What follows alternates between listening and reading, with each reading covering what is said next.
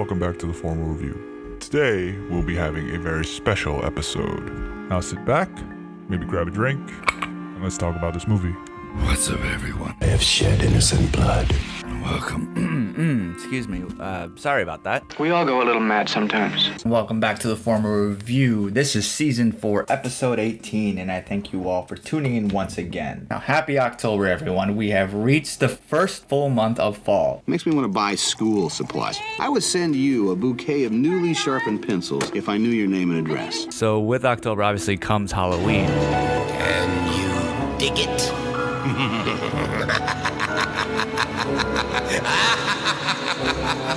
So with that, what I'm going to be doing over the course of this next month is be looking back at Halloween/horror movies. Come and play with us. Now, these movies were chosen by all my followers. You voted, and these are the films that you chose. And I thank you very much for casting your vote. I'm your #1 fan. The first analysis was on 1968, Rosemary's Baby, and the last analysis was on 2019's Midsummer's The Director's Cut, which I hadn't seen before. Now, this analysis will be a two-parter on the 1980's The Shining and 2019's Dr. Sleep, so stay tuned.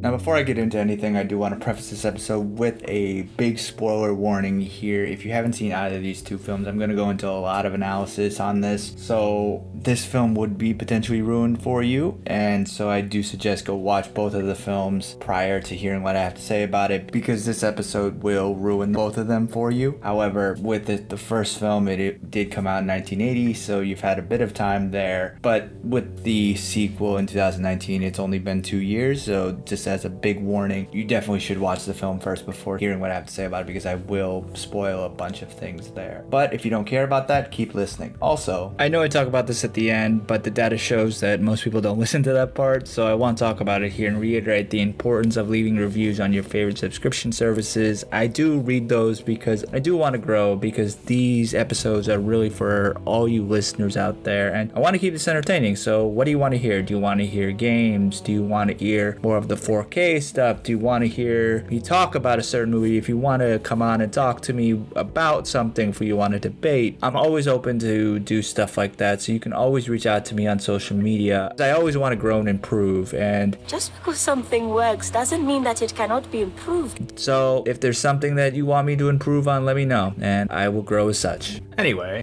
so The Shining is a 1980 psychological horror film produced and directed by Stanley Kubrick and co-written with novelist Diane Johnson. Now, I have seen this film before numerous times. So the film is based on Stephen King's 1977 novel of the same name and stars Jack Nicholson, Shelley Duvall, Scatman Crothers, and Danny Lloyd. Now, the novel was King's third published story and was his first hardback bestseller, and it firmly established him as this big author in the horror genre. I mean, the story with its setting and its characters is influenced by King's personal experience at the Stanley Hotel that he visited in 1974, and his also struggles with alcoholism. Now, the book is somewhat similar to the film in that it's about Jack Torrance, who is a struggling writer and recovering alcoholic who starts a position as this off-season caretaker of the historic Overlook Hotel in the Colorado Rockies. Now, his family joins him on this job, including his son, Danny Torrance, who possesses, quote, the Shining, which is a psychic ability that allows him to see the hotel's kind of horrific past. Now, a winter storm leaves them stranded, and then supernatural forces inhabit the hotel, and Jack Torrance's sanity and puts his wife and son in incredible danger. So this book was positively reviewed, and then fast forward 3 years when Kubrick's film was released. However, King was not a fan, and he spent many years publicly criticizing it, and this is mostly due to the fact that Kubrick had managed to make the film his own and really deviated a lot from King's original vision. While making this film, Kubrick wanted to use the novel as a starting point, and he didn't read King's original screenplay, and he didn't even want to elaborate with him on a new one. And Kubrick famously said that his reason for this was because, quote, if you read a story someone else has written, you get the irreplaceable experience of reading it for the first time. And this is something you obviously cannot have if you write an original story, end quote. Now, in a documentary titled A Night at the Movies, The Horrors of Stephen King, King discussed a phone call that he had with Kubrick. Stephen, Stanley Kubrick here. don't you agree that all stories of ghosts are fundamentally optimistic? I said, what do you mean? And he said, well, if there are ghosts, it means we survive death, and that's fundamentally an optimistic view, isn't it?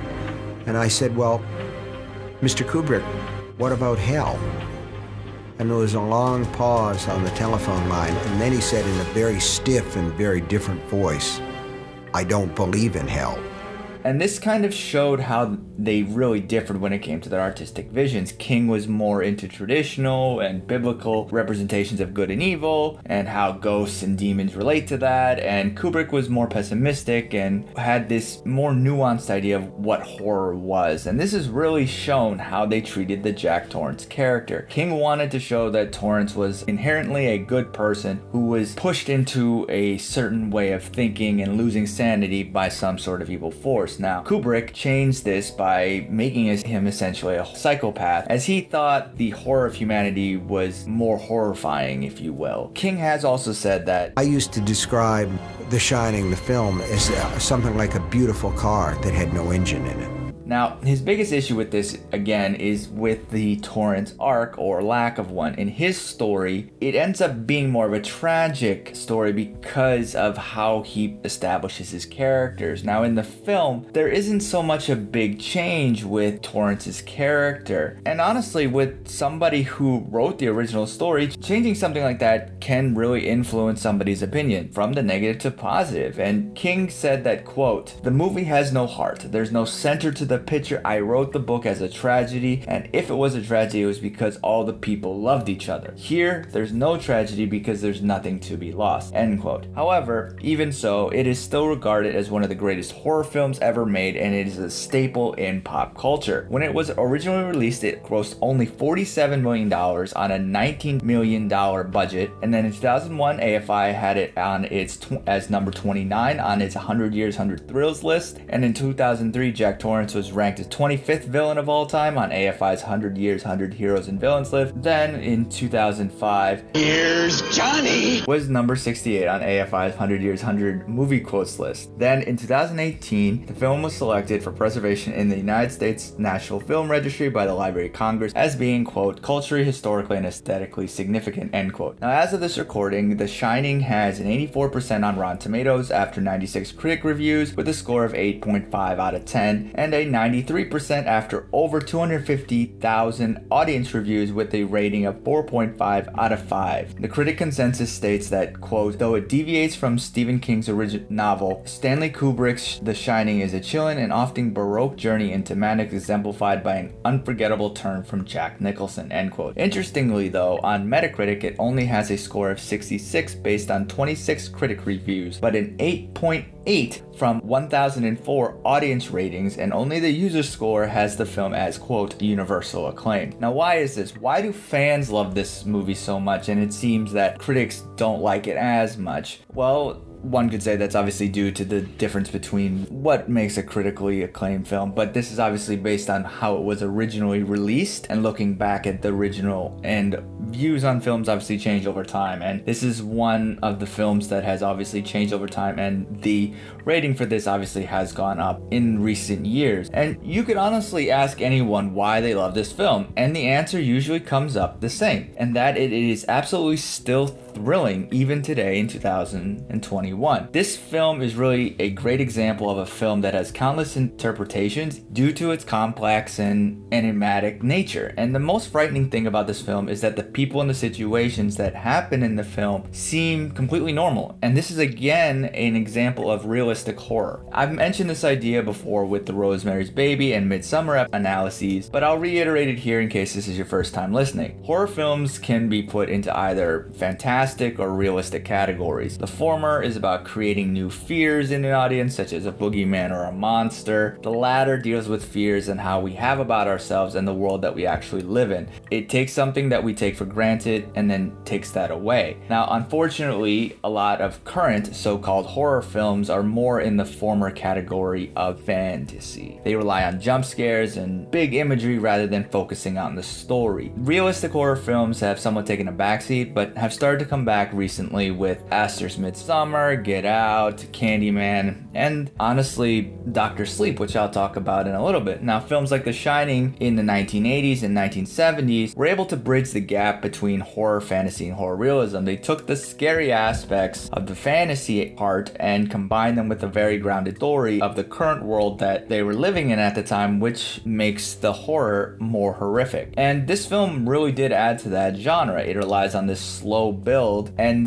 each moment that builds on the last keeps the close to 2.5 hour runtime absolutely thrilling to watch. And frankly, The Shining has very little violence. It's just the environment that keeps you in it and you don't understand what's going on. Because you look at the Jack Torrance character, the way he arches his eyebrows, we know at the beginning that he's going to go after his kid because of how we've been kind of prone to think. But that's not the part that's scary. Kubrick basically creates this space in which we are in. He doesn't give all the information away, but he gives enough to make the audience mind wander. They're left to fill in the blanks with their active imaginations, and of course, as he wants, the audience will fill them with pure dread. Now, he does this by creating this space that shows the viewer where they'll be in the film, and then shows how the most frightening aspect in this moment is not knowing where to go. And so he starts off the film with a tour of the hotel to give guidance not only to Jack's character, but also to the audience so that the viewers know everything about the hotel, where the corridors lead. For example, ask yourself, why are those famed Steadicam shots of Danny pedaling down the hallways on his big wheel so creepy? Now, this is because Kubrick showed in one scene where Danny turns a corner and has somehow gone from the first floor to what the audience would think to be the second floor. Another example is ask yourself, why does Kubrick start the film with a helicopter shot following the Torrance family car up the mountain? Now, this is to emphasize the isolation that they get into later on in the film. And this film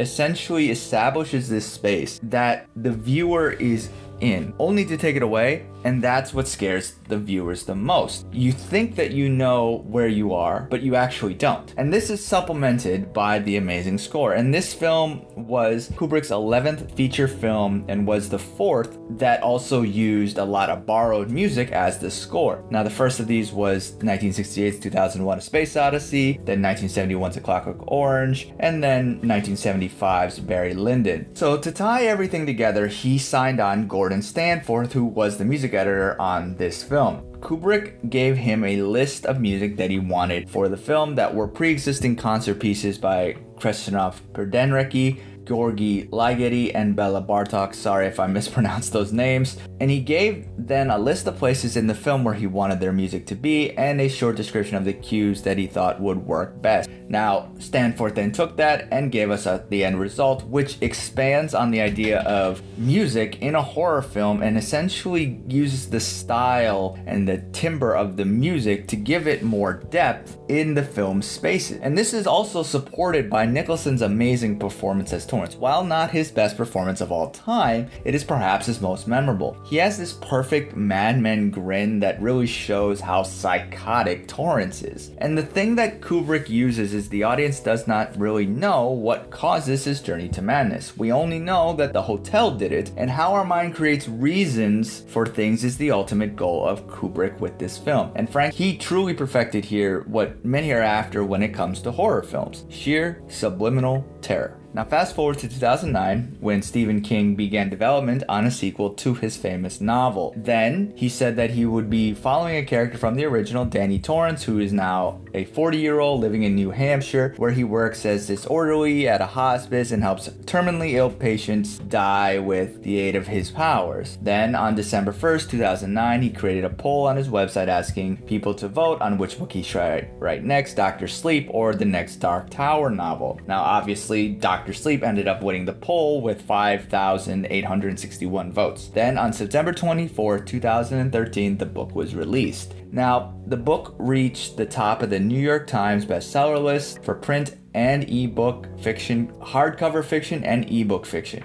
Dr. Sleep then also won the 2013 Bram Stoker Award for Best Novel and is given many positive reviews, and thus a film was progressed to be made. Now, even with King's displeasure of the first film, this 2019 film is both an adaptation of King's novel and a sequel of the 1980 film. Now, because of this, it does make some changes to the plot in order to preserve continuity in Kubrick's obviously popular film. However, even with those changes, King still loved the result because it honored his vision of the story while also tying in the first film's greatness. The 2019 film also got the stamp of approval from the Kubrick estate. When it was released, it grossed $31.5 million in the United States and Canada and $40.7 million in other territories for a worldwide total of $72.2 million. This was on a budget between $30 and $55 million. Now, on Rotten Tomatoes, it has a 78 score based on 331 critic reviews with a rating of 7.1 out of 10 and an 89% score based on over 5,000 audience reviews with a rating of 4.3 out of 5. The critic consensus is, quote, Dr. Sleep forsakes the elemental terror of its predecessors for a more contemplative sequel that balances poignant themes against spine-tingling chills, end quote. And on Metacritic, it has a score of 59 based on 46 critic reviews and a 7.1 based on 466 user scores. Now, there's some mixed ideas here of what's good. So I have seen the theatrical cut before, but my wife hadn't seen either the theatrical cut or the director's cut, and more on that in a little bit. So the sequel itself is set several decades after the events of the original and stars Ewan McGregor as Danny Torrance, man with psychic abilities who struggles with childhood trauma. It also stars Rebecca Ferguson, Kylie Curran, Cliff Curtis, and Cara Lumby. The film opens up with familiarity as we're reintroduced to the events of the first film with Danny and his mother Wendy, who then move to sunny Florida in hope that they'll live a better and brighter life after their traumatic experience at the Overlook Hotel. Now, unfortunately, Danny still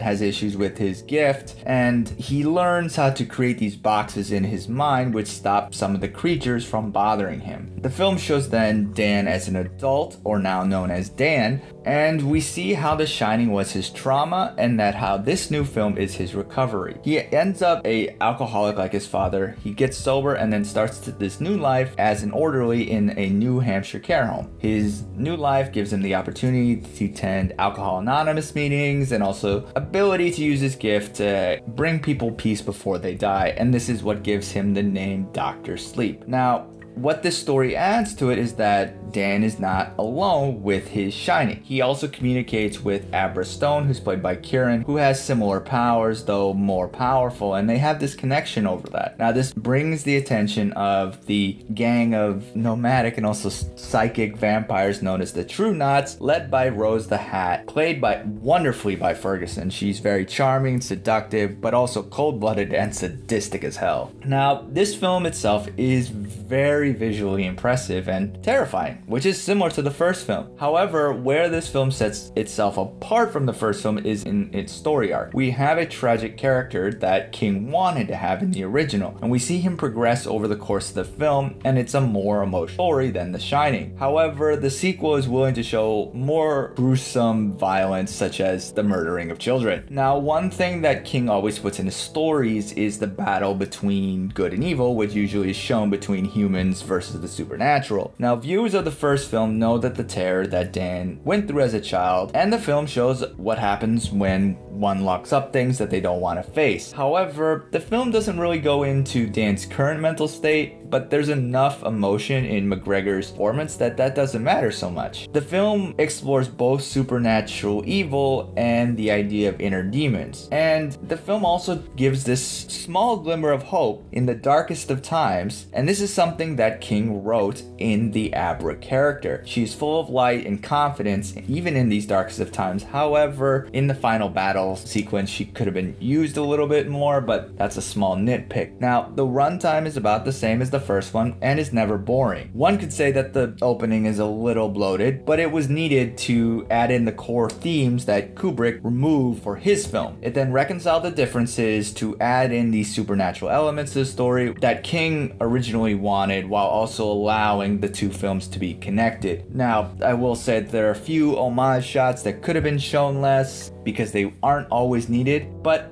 Flanagan is a huge King fan, and frankly, he was the perfect director to take on this project. He understands the deeper and more compassionate themes of King's source material while also understanding the fandom behind the first film. Now, Flanagan's directional style is a little different from Kubrick's, so even some of the recreated shots don't mesh as well as one would like, but it's not badly done. However, this film does show the themes of trauma and family and the supernatural that King wanted to show originally with the first film. Now, again, from a plot perspective, this new film definitely has more depth than The Shining, because Flanagan allows the characters to have more emotion and thus more personality. And he ends up displaying this story that really shows that the world is a scary place full of evil things, and in some cases they're very hungry. But there is still hope. However, from an artistic point of view, The Shining is definitely a better film when it comes to horror and realistic horror films. This goes a little bit more into the fantastical horror aspect of horror films, though it still has some of that realistic horror aspect. Now, when this film was released on physical media, it also had the director's cut of the film, which adds in another 24 minutes. Now, I hadn't seen this version of the film prior to this recording, so this was a new experience for me. This rendition